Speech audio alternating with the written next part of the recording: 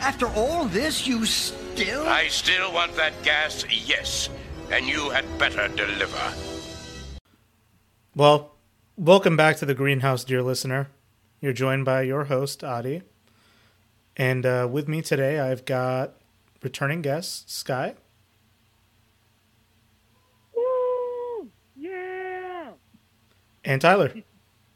Woo! Yeah! Yeah! I'm just gonna... I'll let you guys indulge. Do not edit in something better. At this Nothing point... is better. At this fucking point, you know what? I'm tired of, editing these episodes and hoping for some highbrow listener to come in. No, just whoever's here listening... You probably appreciate it for what it is. If the subscriber count goes up, then I'll consider putting in a little more work. But I'm just, I just appreciate that I've been on enough that we're not counting how many times I've been on. Let's see. I think I'm at 5. This feels like 5. You were on. I hit 3, and then I did that one. 3, the piss one. 16. Yeah, so you get a challenge coin too. You get a challenge At coin. least 5. Yeah. Now, what comes after the challenge coin, I'm gonna have to determine. But that's Yeah, who knows? We can figure it out. I ain't going nowhere. Free t-shirt. okay. Party. So, so I don't know about you guys, but I was I was doing a little better mentally, which is a very bad assumption to have about anyone's mental health. That I'm doing better this week, and then we all saw that just viral 10-second clip of the goddamn ocean was on fire, and I'll just admit I had a bit of a breakdown about it, because it's literally what the image was, like a portal into fucking hell. Yeah, basically. Right, and It really looks like hell. It did, and honestly, I've been holding back certain interests of mine, namely about the environment, ecology, stuff like that. That used to be my wheelhouse. And just because I couldn't keep up with the nerds in my undergrad program doesn't mean I should be denied the right to talk at length. So we're going to start straight with that moment, and I'm going to be reading from Reuters. On July 2nd, a fire on the ocean surface west of Mexico's Yucatan Peninsula early on Friday has been extinguished, state oil company Pemex said, blaming a gas leak from an underwater pipeline for sparking the blaze captured in videos that went viral. The fire took more than 5 hours to fully put out, according to Pemex.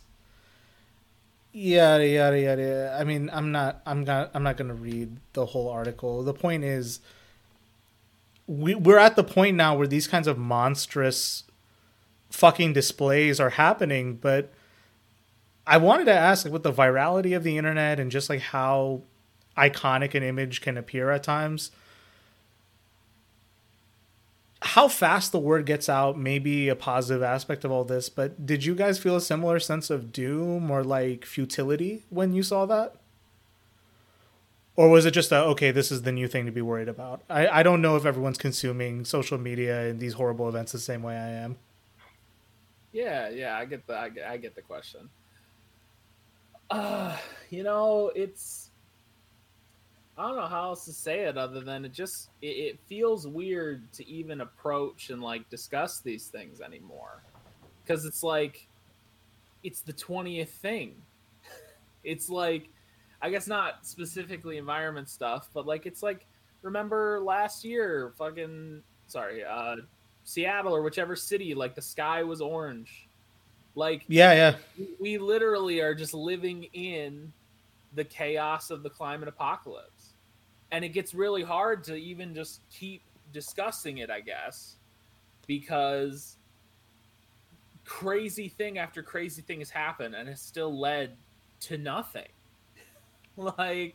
It's weird. And I gotta respect the internet, I saw that a couple years ago, that post where everybody was saying a meteor could be careening into the earth, and you just have people editing Doge onto the meteor, making a meme out of it. That's what people were doing with the ocean fire. They were like fucking editing Godzilla coming out of it. They were talking about the Doom guy busting out of it. God fucking damn it. Yeah. That's the internet, man. The world is ending, but at least, at least we can kind of chuckle. Well, I think the way you frame that is effective because there's this... I guess this may turn into a bit of a meta discussion on how environmental topics get discussed, maybe, but I wanted to maybe ask, like, why do people think that apocalypse is a thing that's going to happen in the future and not as like this entirely dysfunctional moment we live in? Is that not apocalyptic enough? You know what I mean? Where you can watch something like, what is it? The fucking Hunger Games. And it's like, ooh, this district lives in like luxury and the rest of them are like exploited. And then not tie that to some extent to how the United States, particularly like its more consumption-oriented lifestyle, gets to persist. And, even though we're starting to see the effects happen stateside, this has been happening around the world for a while. And I'm just, is it literally like the ignorance around the subject, or is it that like we're all so alienated we can't even like communicate these ideas to one another? I might be asking too big of a question, but you're good. I'll let Sky hit that one first, though. For me, I think it's part of when there has always been, and I will say that I read a lot of like the pre-teen apocalypse books of the 2010s. Like I own a lot of them and read a lot of them. But like in all of these senses, like there is no internet. There is no like combining like way for everyone to have these like social conversations and everything. So it doesn't feel like we're at an apocalyptic like part because we don't have like constant burning buildings and like we have the internet and we have some of these comforts that people wouldn't really associate with apocalypse. But then you think about, cities are burning like for a good portion of the year, if it's not all year, and like all of these other apocalyptic things, and like how we are the country that created the internet and there's still people who don't have access to the internet. That is absolutely apocalyptic. And we won't say that because that really, no one wants to think like, oh, you are in the bad time. Like you are in the time that they're going to speak about in the future as being most likely a turning point in society. You don't want to think about that because that's too much to think about. That's too much, I think, to put on all of our shoulders because we didn't do a lot of the bad things that we are inheriting, but we still have the responsibility to at least try to fix it. But yeah, I know for me, I can't say that it's 100% the apocalypse because we have too much comfort for it to be the apocalypse, in my opinion. And I see that's why a lot of other people are like, no, we're doing fine. I mean, we're not doing fine, but we're doing better than the Hunger Games. Yeah, I guess dystopia might be a more accurate term than apocalypse because... Yeah. Again, coming off of 2020 onwards for most of you guys and 2019 for me, right? When you just combine like the epidemic of loneliness that impacts people in this country, combine that with the downward mobility people are facing in their fucking careers and shit and how much money they can bring home, when you combine that with this pandemic that, every time there's a little progress made, there's always something to gum up the works with it. And to top it off, the fact that the worst impacts of climate change are starting to be felt more intimately in the United States, it's less of the fact that the sky has fallen and we're all going crazy. It's more of like we're still being encouraged to, you know, put our heads down and pretend nothing has gone wrong. And I guess that's probably the jarring part of this current reality for me, I think, is that I think we're in a time where we could just put everything else on pause for like 5 months and maybe just get to work on some of this shit. And I know that's not, people are going to ask me like, oh, how are you going to carry that out? There's smarter people than me for that. But is it that crazy of an idea to just be like, hey, can we just put society on pause for like 6 months and figure this shit out? I mean, we effectively put it on pause for 15. See, here's my thing is that, like, if there's one thing I've just learned from my personal experience, it's kind of I know there's that phrase that's thrown around, like people living in two Americas. Mm-hmm. I've come to a theory. I think there's like 10 of them. I think there's the America that is like the average person who's managed to maintain middle class, and they don't understand what the world is like for anything other than their bracket. And then you've got, you know, the lower middle class of just like fresh out of college, but like realizing there's no fucking jobs available, there's no houses available. You've got the lower class of like don't even have access to broadband, and you know, and all of these different stratums. All of them, I would say, have an issue kind of looking from the top down in terms of socioeconomics. I mean, it's very easy to like look up and be like, I want to be like, I understand that the world exists for these guys. Mm-hmm. But there are people who go their whole lives growing up in one of those socioeconomic brackets, and then they just don't even clock. Like you could tell them like, yeah, like a third of the city of Detroit doesn't have internet, and they just wouldn't understand that was even a possibility. They'd be like, what do you mean? I'm from North Oakland County. Like, we got internet where we don't need it. What are you talking about? And it's like people have trouble looking past their own front yard. Yeah. And I guess that's why it almost doesn't feel like the apocalypse for those people. Because, like, they're not looking out. They're not seeing what's going on with everybody else. You know, I think one of the biggest things that we saw that actually kind of broke that a bit, I would argue, is what happened with George Floyd. Specifically where that was kind of a thing where really, other than the super extremes of like the Trump people, you kind of had like almost every group of people kind of get together and be like, man, that really was messed up. Everybody had different reactions to it, but there was kind of that collective agreement of like, that's really screwed up. Like what happened here? But that's it. I mean, you've got the ocean on fire. You hope that something like the ocean on fire would be that same aha moment, but for the environment. But nah, it's not even something people have heard about in some instances. I don't know. It's hard to pin down the apocalypse when it's not the apocalypse for everyone. Maybe that's what it is. Yeah, and even though like you said that the distribution of resources is somewhat arbitrary, like broadband access, there is a pattern to how these effects are felt, and ultimately, there's for the foreseeable future, it seems, a class of people who can continue to buy themselves out of this problem, and we're at the point where whatever used to make up the middle class. I still don't buy Biden's definition of 500,000 a year is middle class, but they're starting to expand that definition, and I think like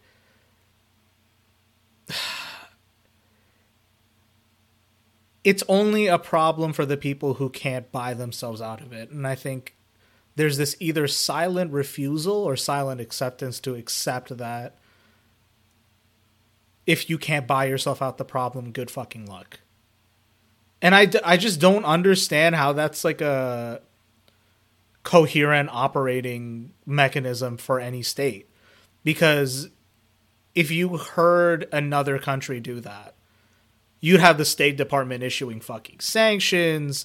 They'd be up at the UN making speeches to bomb the country that did that. They're worried. That's what they're worried is going to happen with Haiti.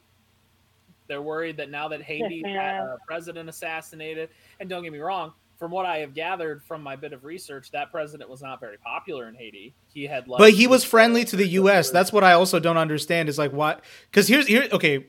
Maybe I might have to cut this section or not, but as I understand it, the guys who assassinated him were wearing DEA uniforms. They announced that they were part of the DEA. That's us. Yeah, I've seen a video where like you can hear them announcing this is the DEA, like stand down or something. There's a lot. I mean, there's a ton to unpack there in terms of history of U.S. military intervention and whatnot. And it'll probably lead into a whole side tangent. But I was more bringing that up as an example of your point, where you've got America's got all of these issues, if not more. Whereas if we saw them happen in another country, exactly, American war, especially a country filled with people of color, American war hawks would be like, "Hey, we need to bring democracy to those mothers." But not to be all doom. I will say though that I think when history looks back on this moment, I do kind of hold out that I think there is an opportunity. We're past the point, right? Climate change is going to happen. It's happening. Irreparably damaged. It's happening. Yeah. The way I see it happening is that Michigan's going to end up being a lot like Oregon. I think these like torrential rains that we've been getting are going to kind of just become the norm. Oregon's like cooking, like 100+ degrees. Texas is just going to be uninhabitable. In the winter, it's going to be horrible winters. Half the state will be underwater, etc. And what's going to happen is that it's not that life... I'm still holding out hope that we will find some solution before life is just completely eradicated. I just think that our children will not have the opportunity to enjoy the environment in the way that we did. I think that's what the loss at the moment is. Granted, I have no environmental science background, so I could just be talking out my butt when I say I hope the world isn't going to end completely. Well, so this is the perspective I have, is that, you know, life on planet Earth is going to persist regardless of whether or not the human race does. Oh, yeah. But the question is, you know, does humanity want to persist to some degree? And I think we've just hit a point of like cold market logic at some of these higher levels of government and finance that it doesn't completely add up why they act this way, right? But the entire profit motive at this point is it's homicidal. It's quite literally like, okay, we've probably made all the money we could have made. We have enough to sit on comfortably for a couple generations. There's no need to continue to profit. We could just coast off of this for a bit. But that kind of mechanical nature of it, of like, we just need to keep consuming and producing, isn't stopping for whatever reason. And it's at a literal point now where like the comfortable American lifestyle is just no longer sustainable because there's no comfortable American land. It's no longer that place that got colonized where, you know, you had nice chunks of farmable land and mostly temperate parts of the country. And even where it was extreme conditions, you still had things like mining and that shit. So to whatever extent, you know, is there like a human society past this one? It's not going to look like what we have today. But if you take like the leftist vision that I think we're articulating, it's that it shouldn't look like what we have today. But we shouldn't have to come to that decision at the, you know, end state of the Western society. It shouldn't be at that point. It could be now. Yeah. And you go ahead. No, I just think it's interesting. I feel like you ask someone on the right, you ask someone on the left, like, hey, how's everything going? Everybody would say it's messed up right now. Like, that's the weird thing, is that we all collectively seem unhappy, except for, like, Elon Musk and Jeff Bezos and Bill Gates. Like, we all collectively seem unhappy. It's just our solutions / approach / what we've been told will help us just varies. Well, and the funny thing about this, and like the whole thing about climate apocalypse that seems funny to me, is that everyone starts jumping into the, Earth transforming shit, where it's like, okay, we just need to find a way to like pump all the carbon out the air. And it's like, that's a solution for another day. It's still something we should look into, but it's like everything from like sustainable like energy in terms of like solar and like all that garbage, we have that handy. When it comes to like food production and shit, like there's more than enough food on the planet to feed everyone.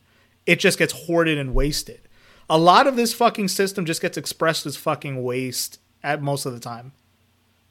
So again, whenever, a capitalist will come to you and say, yeah, capitalism is the most effective way to distribute, like, again, what the fuck are they fucking talking about at this point?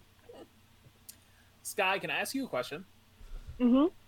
So, did you read Hunger Games growing up? Yeah. So, I am 2 chapters into Hunger Games. Me and my wife decided to try to pick up reading. She loved that franchise when she was a kid. So we are just jumping into it. We're reading the book. And I gotta say, from even the little bit that I've seen, I can't help but wonder, how did everybody who read Hunger Games not just become a socialist? It truly doesn't make any fucking sense. That we all read these books, we watched the movies, we saw like the whatever district that I can't remember, like being like the 1%, like just straight up, like even you can argue the Hunger Games, that's like an analogy for war, like all of this other shit, like and people read those books and loved it and like felt like they could be a Katniss Everdeen and like literally just decided to do nothing with their lives and decided to vote for Hillary. Literally, and like they decided to become human resource management people and like fucking made sure that no black people worked in their office. Like these are the people who are absolute, like will read this, will understand, will be on the right side of the whole situation and then still be like, yeah, Joe Biden's doing great. It's like, do you mind if I expand on that for a moment? Yeah, go ahead. Okay, so another thing that my wife and I decided to do is that we just decided to rewatch the Marvel movies from scratch. Oh, Lord. In our, collective midlife crisis, we are just revisiting a bunch of stuff we enjoyed when we were young, trying to get that same endorphin hit that we'll never get, but I digress. So we watched Iron Man 1 and Iron Man 2. And, like, you realize the whole storyline is Elon Musk. It's fucking Elon Musk. Well, no. Let me tell you. It's literally, he produces weapons. He supports war. He's like, America is so great. I defend America. I love America, blah, blah. Then he goes through his whole thing. He decides, fuck making weapons. This is awful. Like, we are intervening and destroying these other countries and, like, hurting people. Right? And then he decides to get into the clean energy race. He's literally like, I'm going to save the world by like ending climate change and getting into clean energy. Yeah, they abandoned that plotline real quick. Oh, they abandoned it. Well, I will note, I think it's either Avengers. They do call back to it at least and talk about that it's still happening. There's one where the movie starts, he's underwater, like installing an arc reactor or something. Which is clean energy. Like that's the I don't buy it. I don't fucking buy it because it's like it's clean energy. I'm like, it's a reactor. There's radioactive shit going on here. What are they mining? How much of a mountaintop has to be strip mined to power a Stark reactor? He literally invents a new element. Whether or not it's clean, it's very established. Like it is clean. So it's a side. We'll buy it. It is clean energy. So like there are kids like. I say kids, like I was 13 when the original Iron Man came out. The first 2 Iron Men, I was like 13, 14. Who watched that movie, same movie I did. And like, I got this whole like, oh yeah, like dirty energy is awful. Weapon sales and war is awful. And then there are these same kids who grew up and they're like, oh yeah, gonna be fucking in the army. Like, oh yeah, killing people and oh, screw I'm Iron hoax, Man. climate change a hoax. Like, Well, the kids who say that don't end up serving. Just fun fact. I know. I guess I'm just saying, like, there's so many examples of things that, like, we all watch, and, like, it feels like every movie has literally got a socialist protagonist and a cold capitalist villain. Honestly, yeah. Even in this, like, YA fiction and, like, this, like, mass culture fiction that, like, I don't like as much and, like, people critique, it's still, like, your framing's correct, where it's like, okay, you have this clear, like, line drawn in the sand, and the symbolism is very obvious, and then people still don't put two and two together. Yep. Assassin's Creed. That was another big thing from when we were younger. Oh, dear God. Old capitalist assholes, and then, like, socialists, free thought heroes. Like, every popular franchise, it is the same dynamic. Well, it is with Assassin's Creed, what ended up happening is the libertarians claimed it. Yeah, of course. Sorry. I'm listing examples as they pop at the top of my head. I didn't prep a list or anything. But I guess it's just there's all these things that all of us collectively grew up with, yet none of us dare to think that that might actually apply in our real life somewhere. There might be some connection between this media and the real world. Well, yeah, no, because then you think about the real world, and then all of a sudden it's like, oh, well, the parliamentarians said that. Well, it's like, can you imagine, like, the same people who, like, love Harry Potter so much, like, and became the Harry Potter libs? Like, can you imagine them, like, if there was a parliamentarian plotline in their fucking movie, how mad they'd be about it? Yeah, that'd be Umbridge. They'd hate them as much as they hate Umbridge. They would hate that parliamentarian. Right, but then, like, it happens in real life, and like, well, the parliamentarian's a woke queen boss lady. God damn. Oh, yeah. Hey, it was a woman that decided that we don't get a $15 minimum wage. That's the type of America I want to live in. Honestly, coming back to the Eye of Fire and the Sea, the worst fucking take I saw in response to it was someone retweeted the video, and then the caption was, "This is why men can no longer lead the world. We need women to lead." And I'm like, this is neither the time nor place to bring this up, my guy. What girl was he impressing on Twitter? Literally. How down bad have you been that you thought that was a good idea to post? I want a girl boss killing me. Like, what kind of... It's... No, I don't want a woman to be in charge of an oil company, because I'm going to keep it real with you, and I might get deemed as sexist.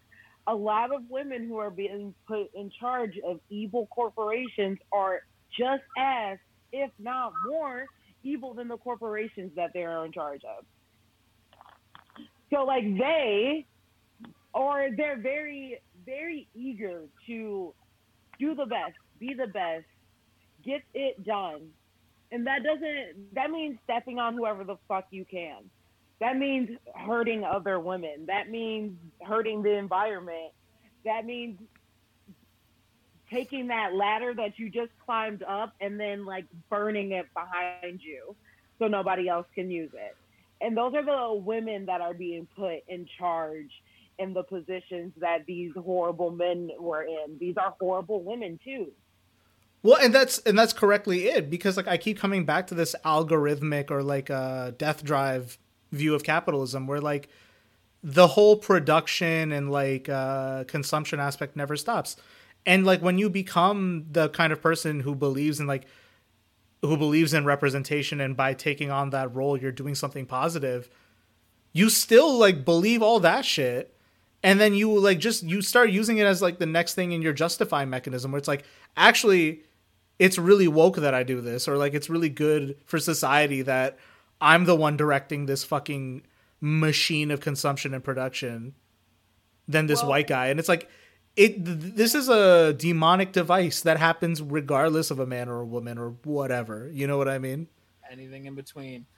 See, here's my thing is that in a twisted way, you almost have to be impressed, because, like, what the neo-libs have managed to do is they've managed to take this collective trauma that a lot of women and a lot of people of color go through simply for being women and people of color in this country. they take that trauma and then they're able to twist it where it's like, there is no problem in this country other than that trauma. Like, there is nothing else you need to focus on other than that specific thing. You know, you don't need to fix the economy or anything. You don't need to, as long as more women are the ones voting to, you know, take away your health care, as long as it's more women, it's fine. No, and honestly, there's two responses I have to this. One is like, I noticed this early on when I was younger, where like a lot of I feel like it was astroturfed, but there were like a lot of people I saw who complained about environmentalism as a distraction from social justice issues, and I'm like, how is it a distraction? This is the perfect time to bring up intersections, but because people already are predisposed to specialization as opposed to a holistic approach, they start thinking they can only like go into the one thing they figured out first, and then it turns into that whole thing of like, well, these environmentalists are really white, man. Do you really think they have your best interest? And that's like, it doesn't work like that. This is everyone's planet. Come on, man. It's been so effectively weaponized where like there was literally a point where that was the only argument people were using against Bernie Sanders at a point, was because he's a white man. That's it. Screw anything he's saying. Screw anyone who's endorsing him who might be a woman or a person of color. It's just because he's white, he can't do it. And it's like, as opposed to who? Hillary Clinton? Yeah. Okay, she can play the woman card, but she's still white as far as I can tell. But don't get me wrong. I'm a white man. I suck. Like, I wouldn't insist on that, but again, it's like this whole thing of we were talking about this earlier, and I want to get back on this. Is that go for it. The people we're criticizing as like the masters of capital when we critique it, those people are white men. Yeah, but that's because this system that we set up in America was previously historically set up by white men. And the system they set up was set up to empower them, right? So they just inherited it. That's why they ended up being white men. And it's like, by a fluke of history, it could have been any other ethnicity. That's just how the cards went down. So it's like, I hate this specific group of white men, and they are aware of their identity as much as we're aware of our own. And that informs their, overarching pattern of control in this capitalist system, and blah blah blah, and we can talk about where that intersects with sexism and racism, yada yada. I think the intersections matter, but they need to be informed by a class narrative, otherwise you don't get anything useful, in my opinion. But to round it off to that point, it's like there's something that transcends identity for the human race. There's several things, in fact, that transcend that. And the neoliberal co-optation of identity as an obscuring factor in the discourse, I'm not sure how you overcome that. Because for a lot of us on the left, right, we have a more structured and more detailed analysis, in my opinion, of how class and race intersect, how class and sex and gender intersect, how ability, disability intersect, how all these lenses that people can project themselves into, how these are exacerbated by the class divide. But there's been like this pushback of like, anytime someone brings up class, you got to talk about them as a class reductionist or whatever, what have you. And it's just become toxic to the left more than anyone else. Like, the discourse is toxic, period. But then it's to the point where like anyone, with a more structured class analysis comes in, they're just like, nope, got to push him out. We got to go nuclear on everyone to kick this one guy out. See, here's my thing. And I very much want to hear Sky's opinion on this because I'm curious. But my thing with leftists have got to learn when to shut the fuck up and let someone else do it for the better of the whole movement. I have said this once, I will say it a million times. If I end up in a situation where I am like trying to become like a DSA president or like something like that, and somebody else wants to do it, like somebody else steps up and wants to do it. If that person is genuinely like a completely fine other option, like they're educated, I trust them, etc., I am just going to sit down, talk with them, and I don't care if it's the day after I announced. If I figure that out, I am so willing to just say, okay, fuck it. I support you then. We'll just make it happen, because it's not about me. It's not about me being the guy that does it, and it shouldn't be about any individual one of us being the guy that does it, or the girl that does it. Or the but how does this apply to leftists in particular? I think leftists... And as in, like, again, leftist is a term that gets thrown around a lot, so maybe let's specify. I try to get, at the risk of listing specific examples and potentially burning some bridges, whatever. Okay, so I can edit the section out too. It's cool. But in 2020, running in Michigan District 12 against Debbie Dingell, I think we ended up with it was like Anthony C or something. He ran on this, like, I'm an average dude, like I work at a grocery store or something. He's trying to primary Debbie Dingell. And then it was, what was his name? He's an Arabic gentleman. He paused med school to run for it. Oh, that guy. Yeah. Oh, I want to Google it. I don't want to just say a name. I want to be accurate. I know who you're talking about, though. Yeah. But anyway, so it was basically, it ended up being this thing where you look at their two websites. They're both like socialists. They're both like running on Medicare for all. They're running on $15 minimum wage, etc. And don't get me wrong, Debbie Dingell ended up decimating the both of them. Like, neither of them had any like major. It wasn't a situation where one pulled from the other and thus no socialist won. But I just remember looking at that and I'm like, you live in the same district. You're running on so much of the same stuff. Like, why does it matter which of the two of you it is? Like, I was fine. I'm completely disconnected. For all I know, there's like some beef with Democrats in that district. Like, I don't know. Or like some history I'm not educated on in that area. Whatever. But like, I guess maybe Elizabeth Warren, Bernie Sanders is another example. I will say that that's a very big, I understand, like, Bernie and Elizabeth are very different. Yeah, true. And I am just spitting off the top of my head, so I'm sure I could go and find a bunch of examples. That is a very interesting. That is a very good point. I guess maybe Bernie and the Warren situation just shouldn't even be a part. I feel like that could be its own discussion.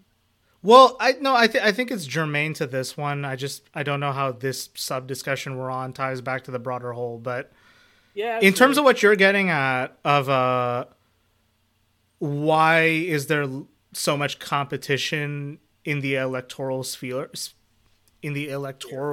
for the American left, which is broad, instead of solidarity, especially when it comes to let's just all pitch in to fight the incumbent no matter how bad they are.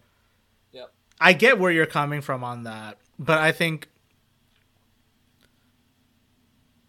it may be worth mentioning that in that case, leftist is this moniker that we've all adopted.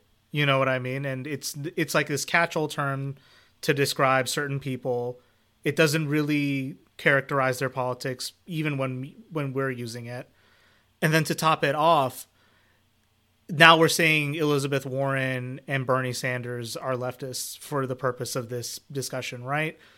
Yeah. And we're talking about, well, Warren, who is basically a Roosevelt-style capitalist, and she's more of the technocrat model, versus Bernie Sanders, who is a very old-fashioned, like, New Deal-style Democrat, who has an emphasis on Scandinavian-style social democracy. So already, like, compared to where most people are at, they're on the left in the American sense, fine, but that's not really, like, you know, socialism or more hardcore stuff like true. Maoism or communism or what have you. So like already these terms have weight that we don't fucking like give credence to. So there's the first aspect of that. But I get fundamentally what you're getting at is that like, why can't these coalitions come together, especially if the cost is so high? Mm-hmm. I totally get where you're coming from in that sense, but it's frustrating because on the one hand, with this climate change discussion that we're having on like, shouldn't the cost be enough to put all these petty squabbles on pause? And I agree with that. But I guess I should also clarify what I'm getting at is that there is ultimately a difference between people who have a hard critique of the profit motive and people who are more interested in soft reform. And I think that's really the hard line between Sanders and Warren. As for the state house race you were getting at, I'm not 100% sure what happened there. My but bad.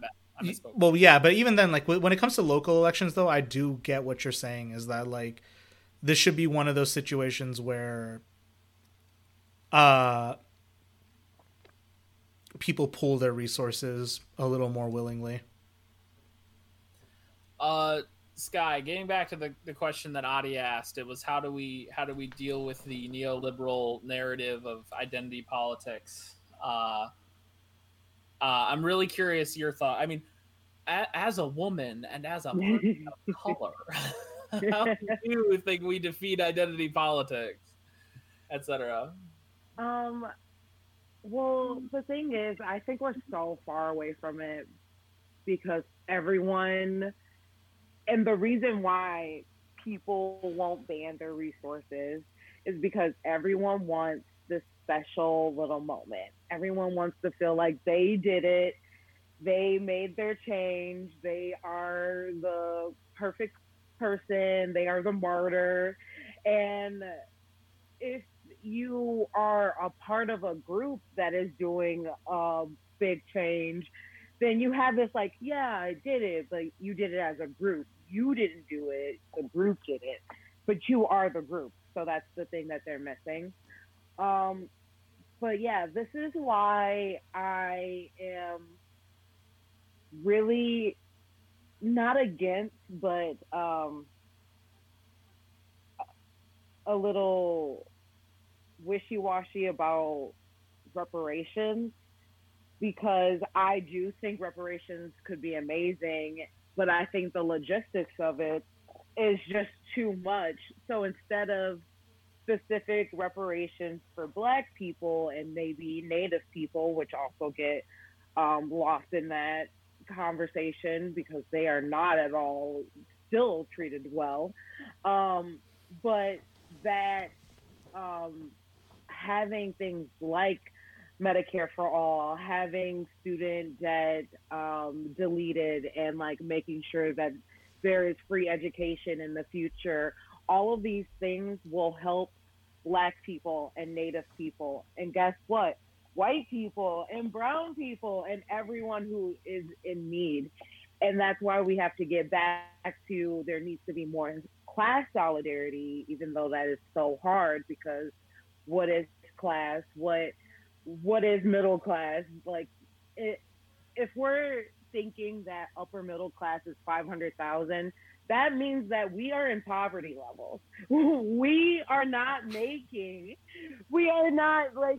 that. This means, especially when you think of like people who are making 500,000, like that's not just like their absolute income, that's their stock options and like there are like all of their other assets that they have that we don't have the opportunities to even think about. Wait, so, y'all like, got options? We don't. Right, we like, sure don't. Options. No, we have pizza parties. I wish there was at least a nice little ice cream bar. Like there's just pizza parties, and it's not even like a party. It's just pizza. It's just like slop in a trough they leave in a cardboard box, and it's like, eat it, pig. Here's my thing with climate change is that I think at least I don't know. You know I love you, Adi, and I care about your mental health. So I guess in terms of you just being stressed about the whole situation, completely understand and sympathize with that.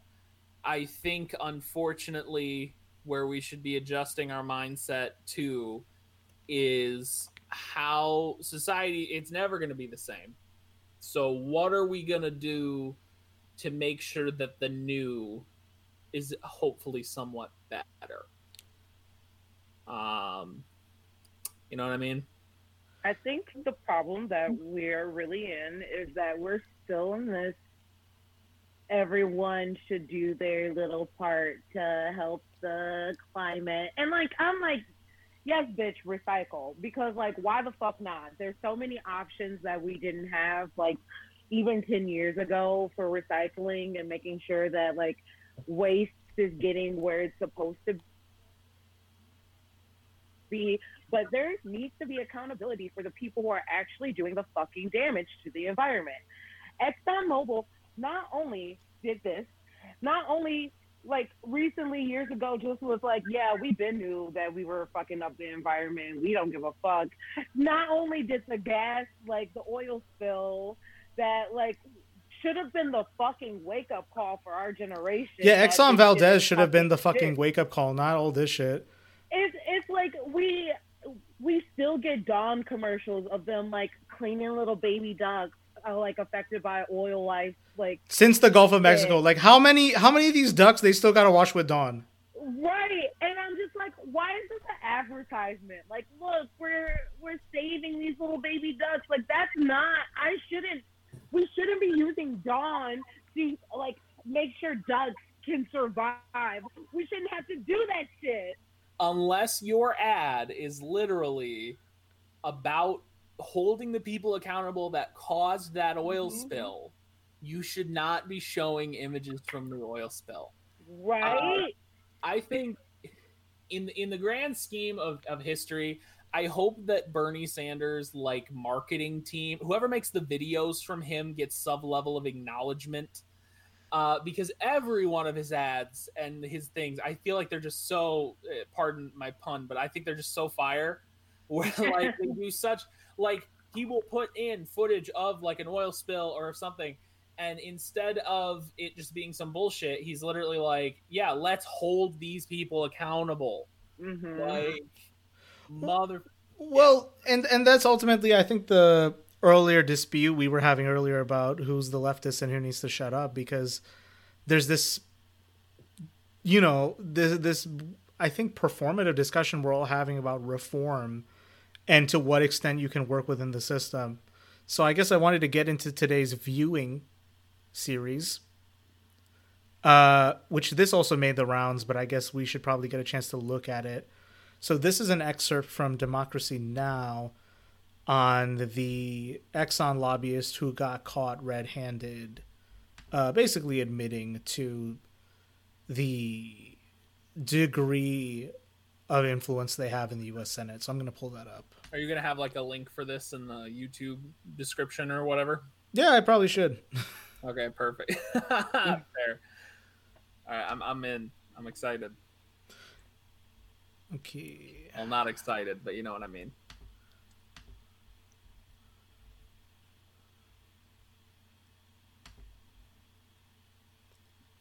This is Democracy Now! I'm Amy Goodman with Juan Gonzalez.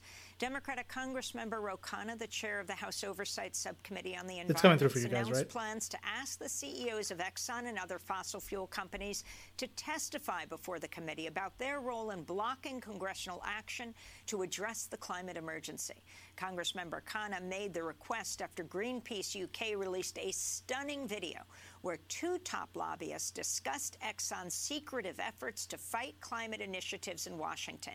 This is the video produced by Unearth, the investigative journalism unit at Greenpeace UK. You know, the wins are such that it would be difficult to categorize them all. Did we join some of these shadow groups to work against some of the early efforts? Yes, that's true. But there's nothing illegal about that. This is Keith McCoy, one of ExxonMobil's top Capitol Hill lobbyists. And this is Dan Easley. Until February this year, he was Exxon's leading White House lobbyist. Unearthed posed as recruitment consultants and told them we had a client who admired their work. Then we interviewed them on Zoom and asked them to tell us what they and the other lobbyists at Exxon have been up to.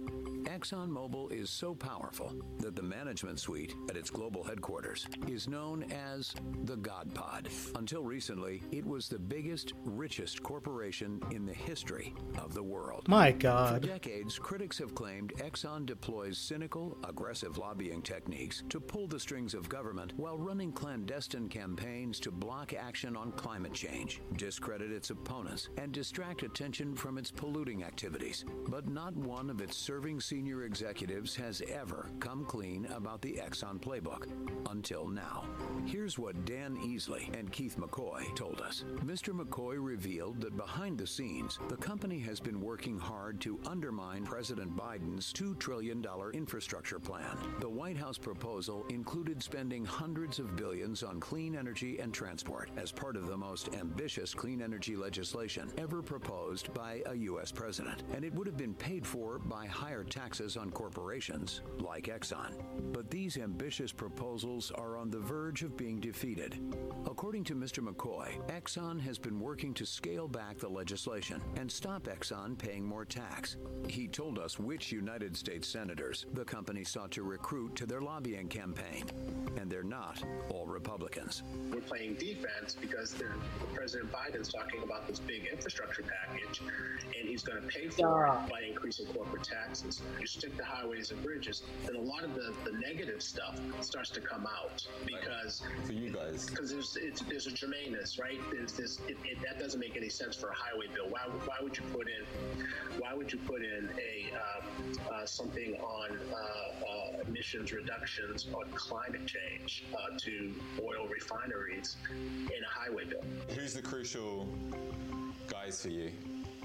Well, Senator Capito, who's the ranking member of Environment and Public Works, Joe Manchin, I talk to his office every week. He is the kingmaker on this because he's a Democrat from West Virginia, which is a very conservative state, and he's not shy about sort of staking his claim early and completely changing the debate. So on the Democrat side, we look for the moderates on these issues. So it's the Manchins, it's the Cinemas, it's the Testers.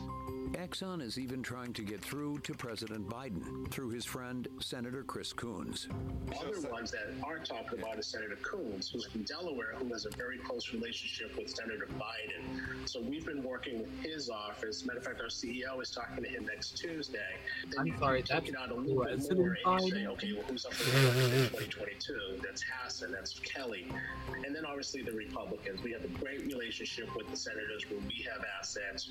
I can't worry about the 2027 class because they're not focused on re-election. The 2022 class is focused on re-election. So I know I have them. Those are the Marco Rubios. Those are the Senator Kennedys. Those are the Senator Daines. So you can have those conversations with them because they're a captive audience. They know they need you and I need them.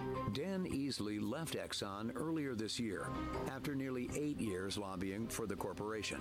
He described just how big a problem Biden's original proposal posed for oil and gas companies. Oh, it's going to be replete with provisions that will be difficult for oil and gas.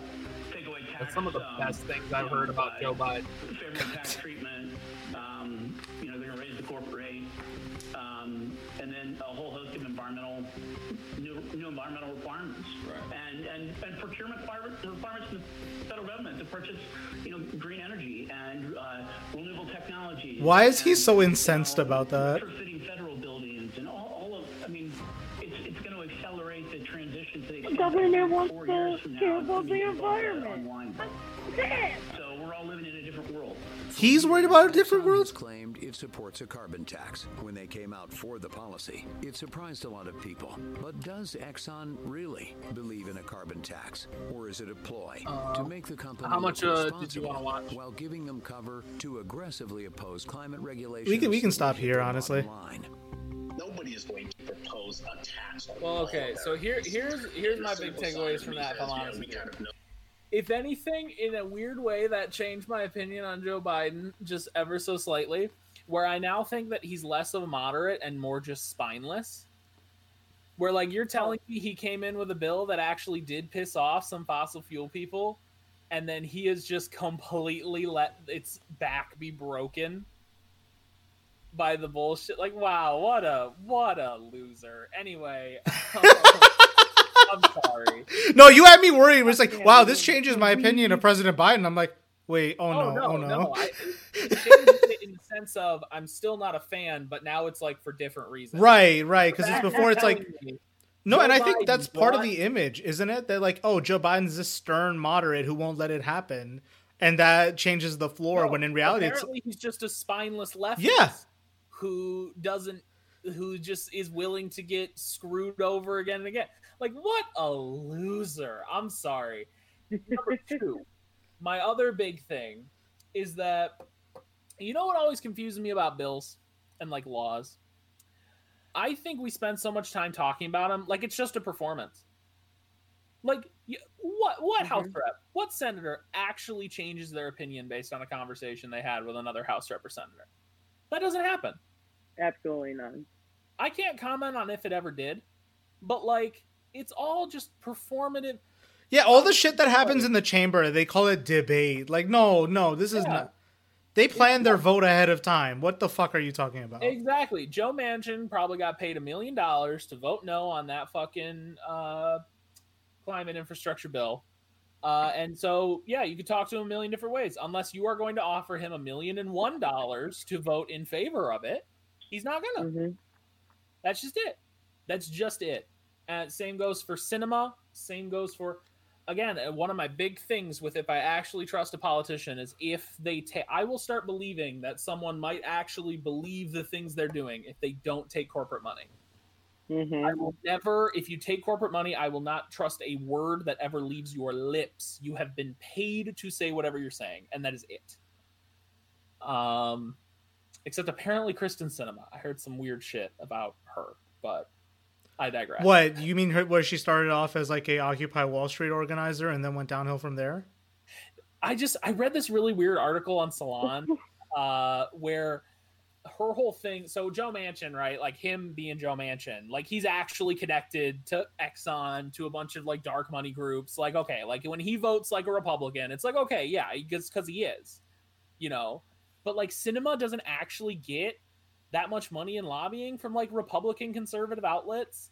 It's just, so the person from Salon, what they were writing is that it kind of just seems like she genuinely actually believes that like centrism and compromise is the solution, because that's how she won this big campaign in Arizona to prevent gay marriage from being. So she was part of a campaign that prevented a ballot initiative that would have made gay marriage completely illegal in the state. And that campaign, instead of focusing on how it's wrong to take people's rights away, instead focused on this ballot proposal would take so many rights away from straight marriages. Don't let it pass. It'll hurt the straights. And it won. And that was like one of her first big political victories historically. Again, according to Salon. I don't know if this is like scalable. I don't know if this can even apply to any other context. Like Kristen Sinema and Arizona seem to be their own fucking thing at this point. Exactly. And that's what I'm saying. Like with her weird thing with centrism, it almost feels like she just thinks that's right. Like she's not being paid to have that opinion. That's the weird thing about this. Is that, you know, she's not dyed in the wool like okay, I'll do it. How much are you going to cut the check for? It's more of, you know, if you get someone who believes, who's already drank the Kool-Aid, you don't need to make the glass for them. You know what I mean? Right. Those are my takeaways, anyway, from the video. I guess, I don't know. Let's revisit your original point, because it started off ham-fisted, and part of me was like, ooh, let's edit it out, but I don't think so. I think there's a point to be had here about, within an electoral framework, what coalitions are worth building, and like how do we even get across? Because at a point, it's like, what exactly can be reformed here? It's, to me, go ahead. One of y'all can start off, but okay. To me, it all boils down to the corporate donations. You will start having candidates that have real, genuine opinions when you get rid of the corporate donations. Like, there is not a single politician that I will trust more than somebody who has just blanket rejected all types of corporate donations and is just taking small dollar donations. Like, when AOC is giving a speech and giving her genuine opinion on what is wrong with America or what is wrong with a specific issue or a corporation or whatever, I believe her. She hasn't been paid to say that. Well, okay, I believe that much, but then when it comes to like certain things like supporting Pelosi for the speakership role, or just certain things about like what this is possible, this isn't, and what have you, I think for, AOC, it's a little different. Like, I'm not saying that, she's been bought out, but what I think is also happening is there's a Kristen Sinema type effect happening here, where instead of believing in centrism and compromise, I think for whatever reason, she's bought into this idea of the sanctity of the Democratic Party and its operational leadership as a virtue. See, I feel like whenever you and I disagree, it's on this type of thing. Because, like, just look at what's happening in Ohio right now. Like, you've got James Clyburn, Hillary Clinton are all back in this Chantel Brown. Yeah. And you've got AOC and everybody backing Nina Turner. That just doesn't seem to me like if the squad or anybody was buying any kind of sanctity of the Democratic Party, they all would have said, I guess if James Clyburn is saying that it's Chantel Brown, then it should be Chantel Brown. Know what I mean? Like, I hear you. It's just, it's so tricky to make sense of AOC these days. Go ahead, Scott. The thing is there are politicians that get bought out by corporations and politicians that get bought out with the idea of possibly doing more change in the future or being able to do all of this. But the possibility of maybe in the future you can be president and do the good things, or maybe in the future you'll be like in charge of the house and you'll be able to do these good things. It's in the future when I have more and I've gotten elected multiple times, I will be able to do all of this. It's like, no, you have your position now. It's not guaranteed that you're going to win another election. It's not guaranteed that people are going to want to hear the things you need to say. So you need to try to get as much done now and not later. And that's, I feel a lot of people are in a wait and see type, like, Democrat, and I don't want to wait and see anymore. So, okay, let me just strap on the boxing gloves then. We'll do this. We'll do that. No, I'm kidding. But I guess what it always comes back to with me is that just everything that I've seen from AOC, the squad, all of them, I don't feel like they hold any punches. I feel like they are constantly trying to push through their things, and socialists are just a horrible minority at the moment. And they can push and push and push, and constantly they're on message, on brand, hitting the same issues, like not missing a step. And it's just that there's like 10 of them and there's like 400 Democrats. You know what I mean? That's what, so, I mean, like, I buy that. I do buy that. In a world where it's more 50-50, if I see them still like pulling some of the punches, then I will be one of the first to jump over onto the other side of that opinion. But at least for now, when there's so few of them, I gotta keep swinging. I hear you. I women. Well, I mean, I hear you, and it's like, I guess I don't want to be hard on AOC specifically, because you kind of have to accept at some level that there's limits to the electoral approach. Not that it's, useless and you shouldn't do it, but it's one of those things of once someone is in the chamber, you don't fully understand what they're up against. You don't know what institutional forces are there. And if you buy the interpretation that these deliberatory bodies are, oh God, I'm going to get canceled for saying this, but I'm saying this word. Don't nobody take it the wrong way. Ooh, go for it. As a retarding force, they literally slow momentum down. it's still a word.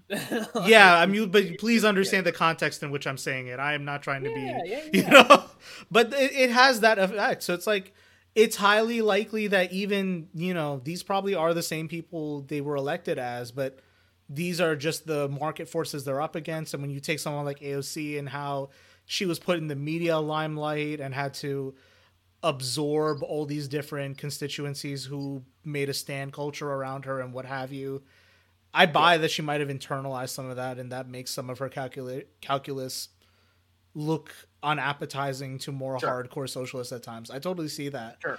But I guess the real point that we can all come back on is, how do we get money out of the system? Yeah. Because from the jump, what seems to be the fact of the American political experiment was a moneyed interest funded the rebellion against England and then set up their own tax evasion scheme as a government.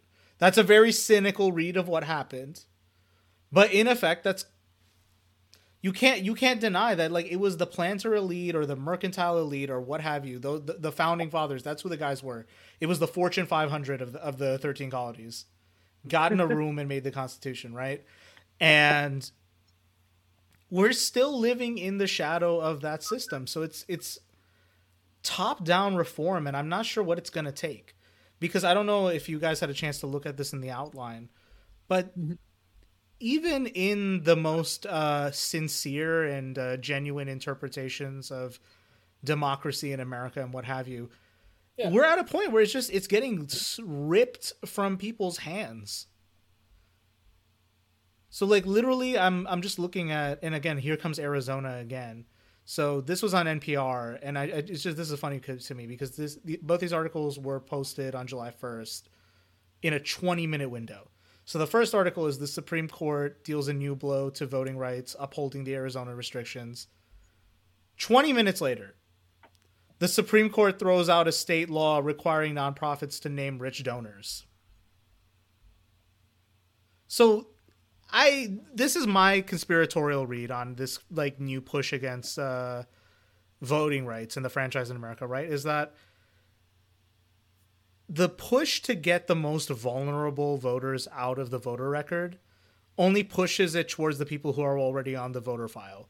And these are people who are increasingly the affluent, the suburban, the types who are already bought into the existing Democratic and Republican parties, are the types of people who will vote regularly. Everyone else is slowly getting shut out as these things continue to progress. And then if they're going to throw out rules on campaign finance, it's going to get harder and harder to discern the influence of money on politics, especially when we're trying to fight against it. So my cynical read, my conspiratorial read, the read that's going to get me canceled out loud, is that this is just a reification of this tax evasion government that I joked about. That it is basically the moneyed interest in power then and the moneyed interest in power now. And how do we counter this? Because you take the stance of let's not resort to violence, let's not resort to radical action.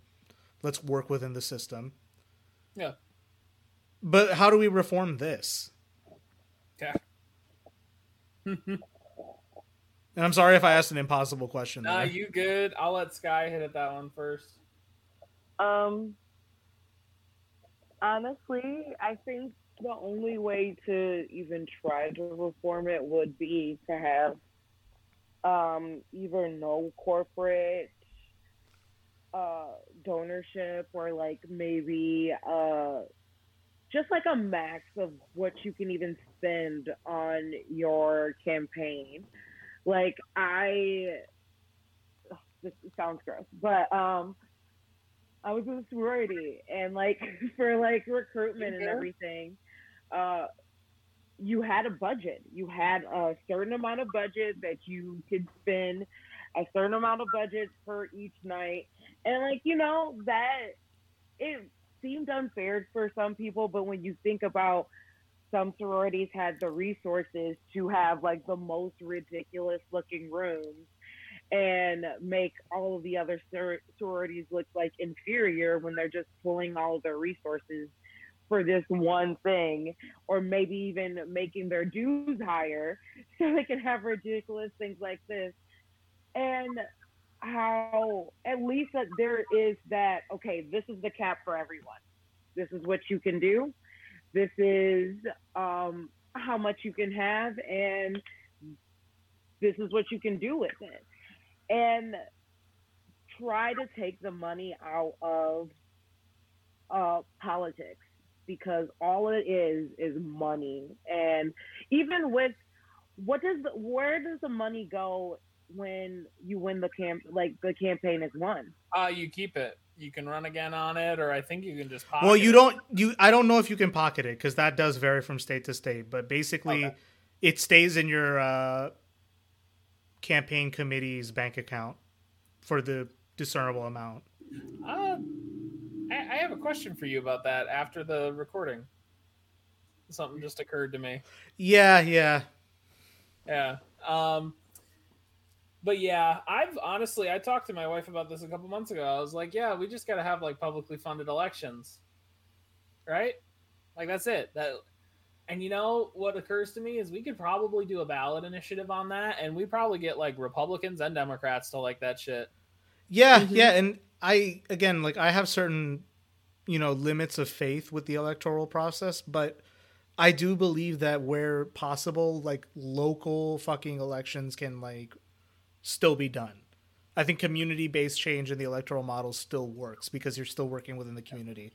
And even then, like certain of these ballot initiatives at a state level should be tried and fought for. I don't know if national politics is something I have faith in right now, but at least if one state could push to a fully public model, because that's one of the silver bullets at the heart of the U.S. Constitution, that the states have to carry out their own elections.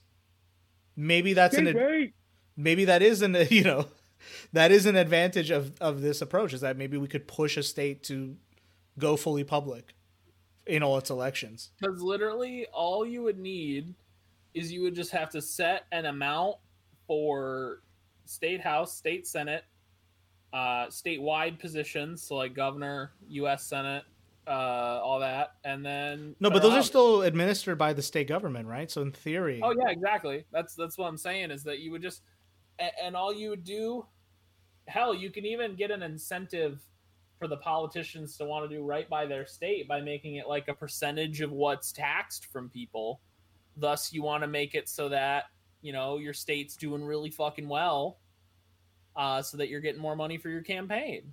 Something like that. Who knows? And just have a pool that's divided up. There are 5 candidates, divided up 5 ways. Boom.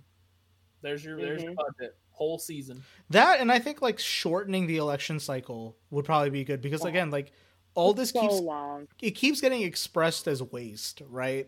Yeah. And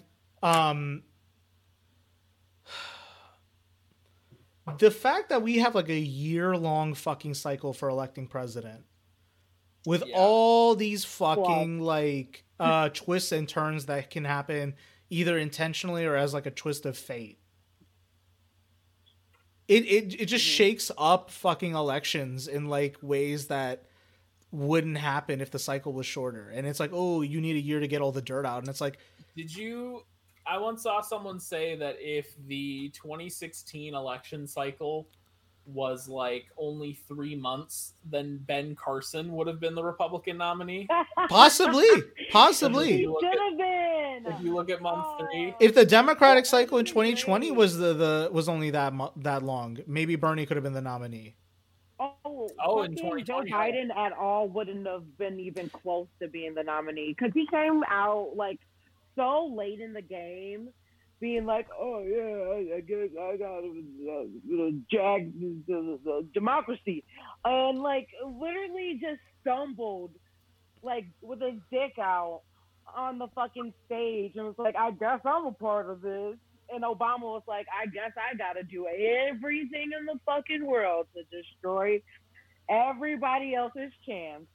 Yes. Yeah, and honestly, like a lot of blame goes around for who did what in Bernie's campaign not winning in 2020.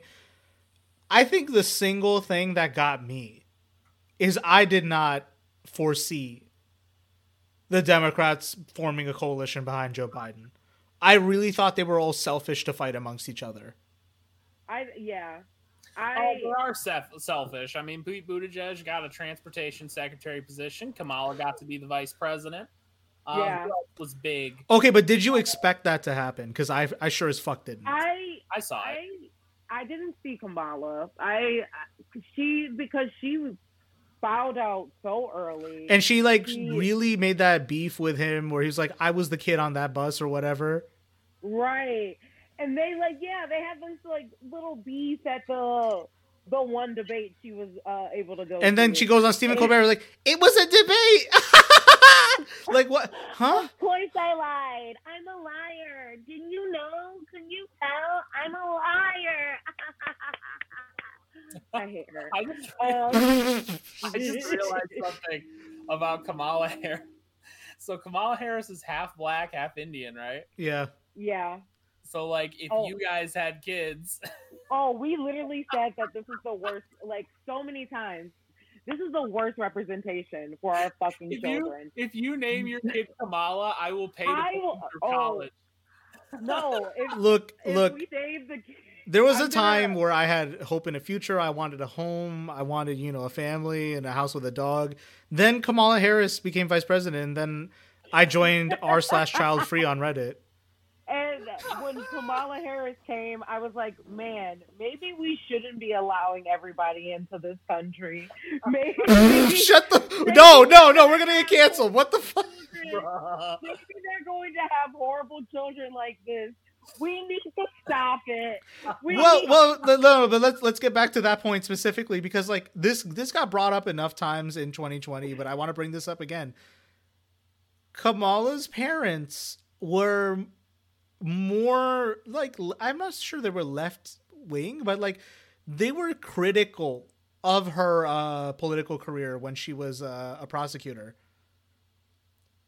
I mean, her mom died not too long ago, but quite a bit ago. So her mom was probably also at this point of her life where she wasn't trying to pay attention to her daughters.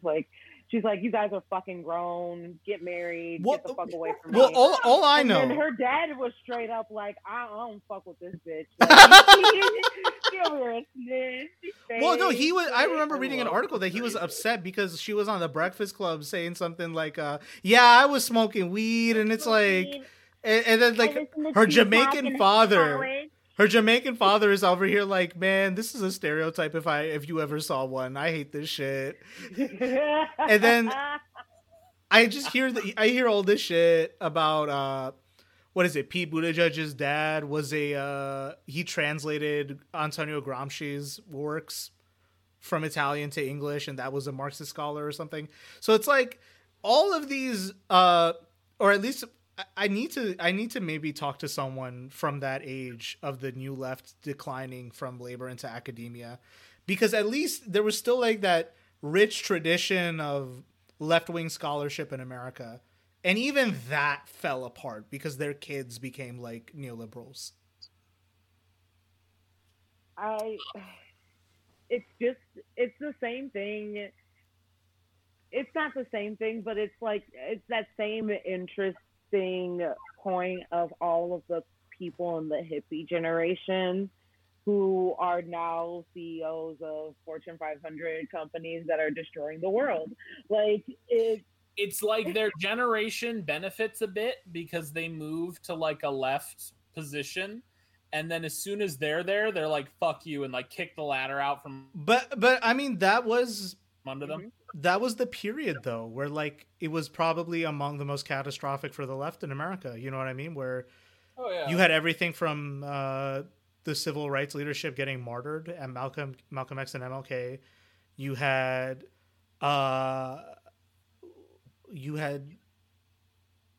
Kent State, where students literally got shot by the cops for protesting the war.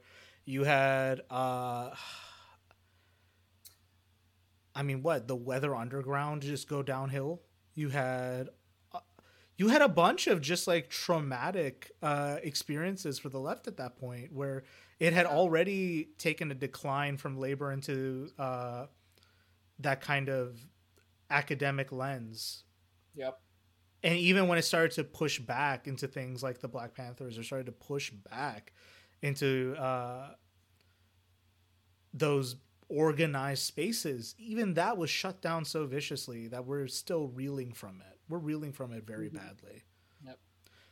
The way I see it, the only way that DSA, insert new rising socialist group here, is even running is because they're happening in so many places that the CIA can't send enough people, or the FBI can't send enough people into them.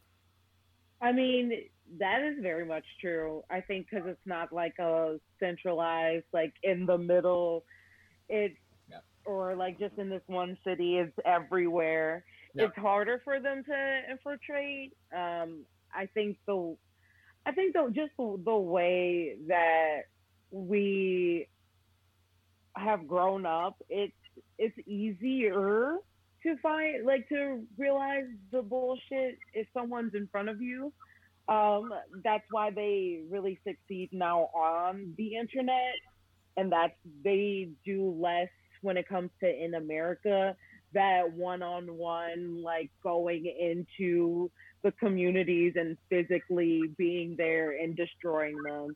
It's all, we can do this from the comfort of our homes.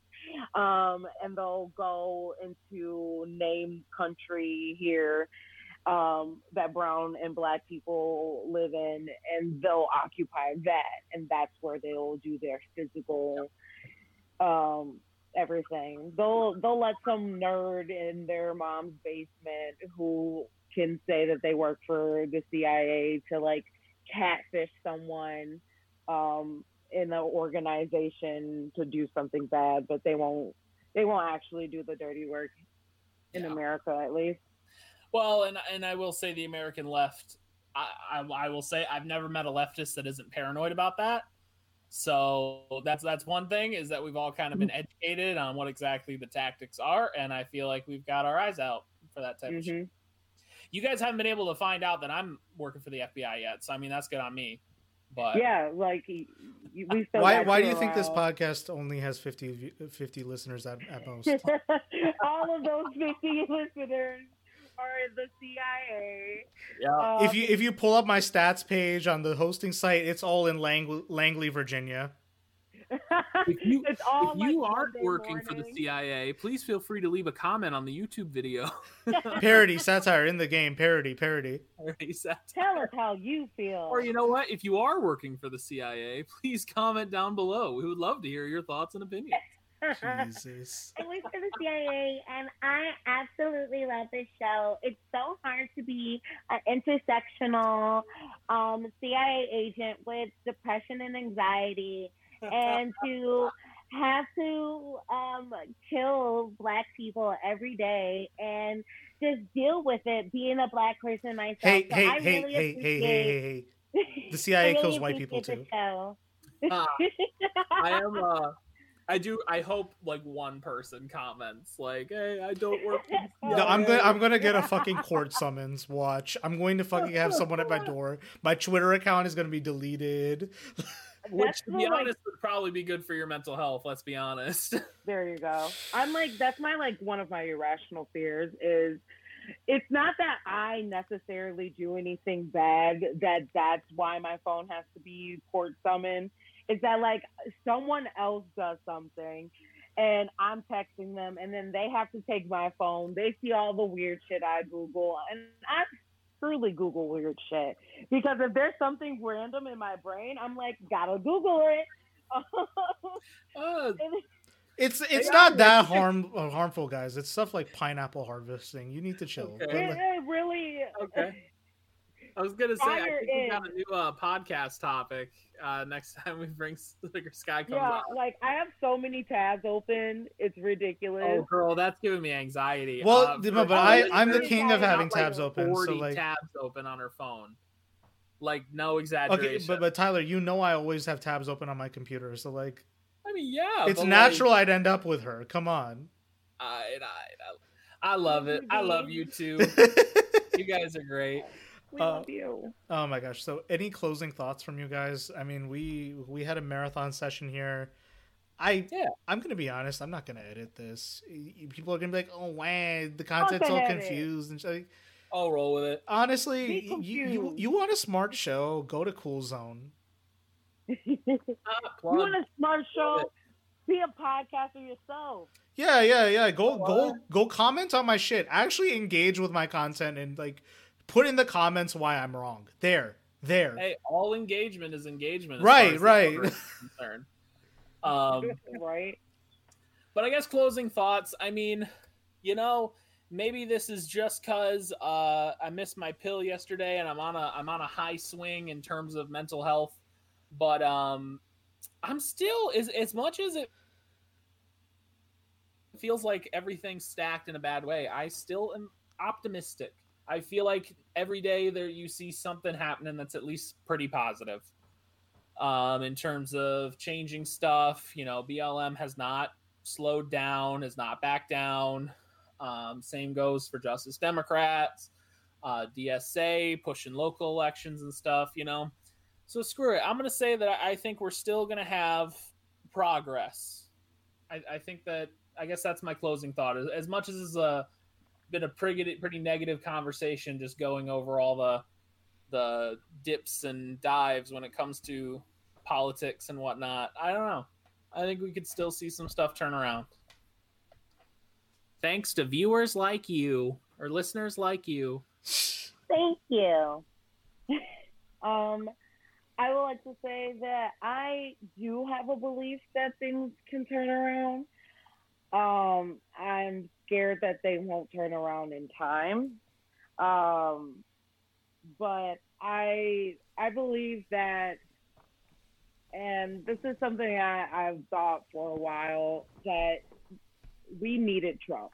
Not that like I needed Trump. I definitely didn't need it, but like the American people, the way that neoliberalism was just progressing and we were living in this post-racist society and everything's great and no one's doing anything, no one's suffering, and like how dealing with Trump and Trump supporters and trying to push for it to be a little better, having Bernie's two movements, all of that has put us in a different space that we definitely weren't in.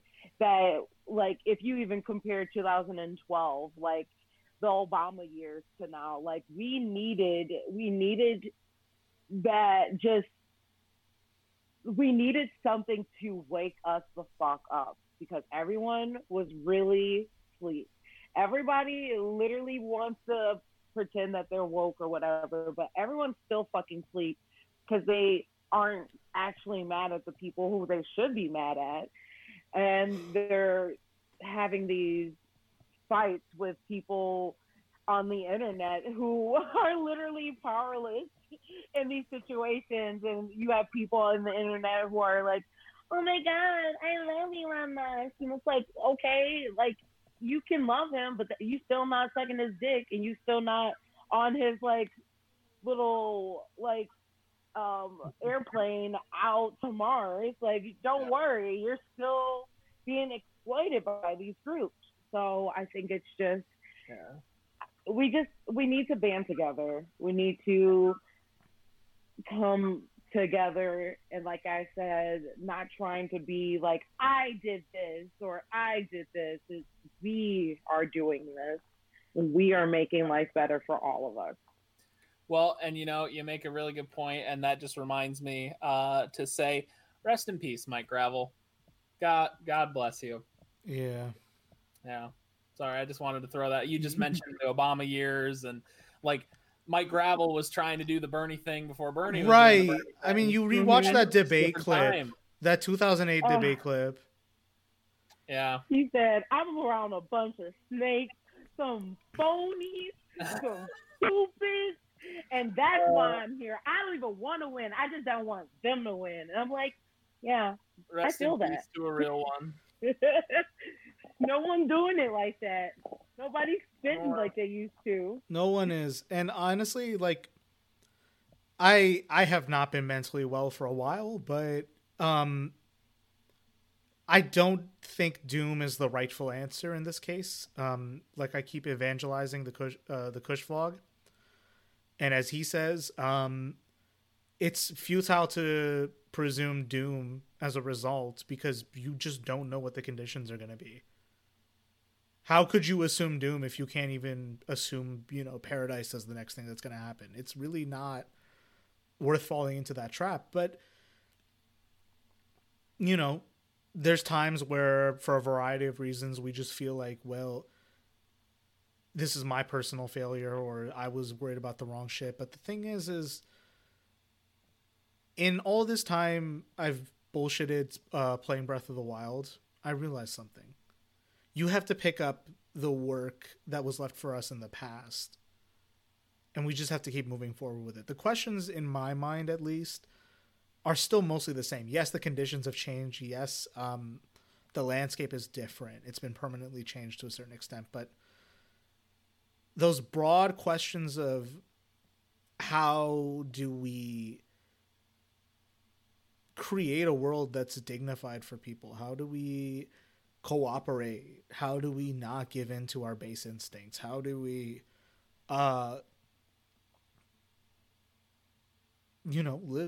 live harmoniously with one another? These are things that still need to be answered, and there's been a lot of work answered in those directions. There's been a lot of work that was done, and it was interrupted rudely, and it's not that we have to start exactly at the point A they left off at, but it's our responsibility as the next generation to pick it up, to internalize it, synthesize it with whatever new ideas we have, and carry it forward with us. And maybe the future we have in mind is just something we can no longer imagine. Okay, that's fine.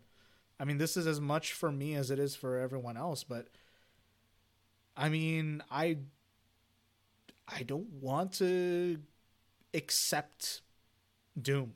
I don't want to accept complacency in all this. I don't want to accept the easy way out. My whole life has been just picking the easy way out on a lot of this shit.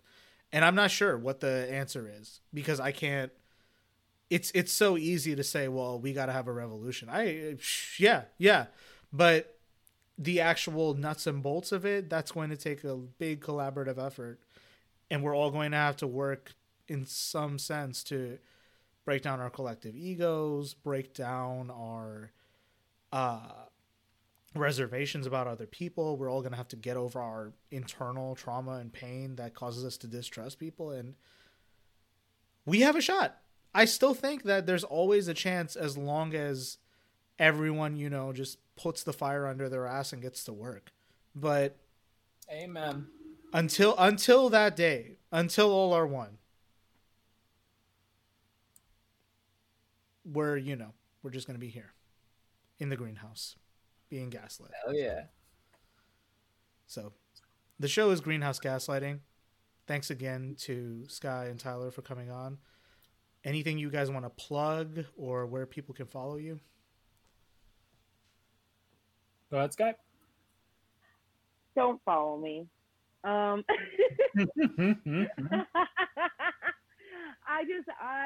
don't want to post content right now. And when I do, then you can follow me.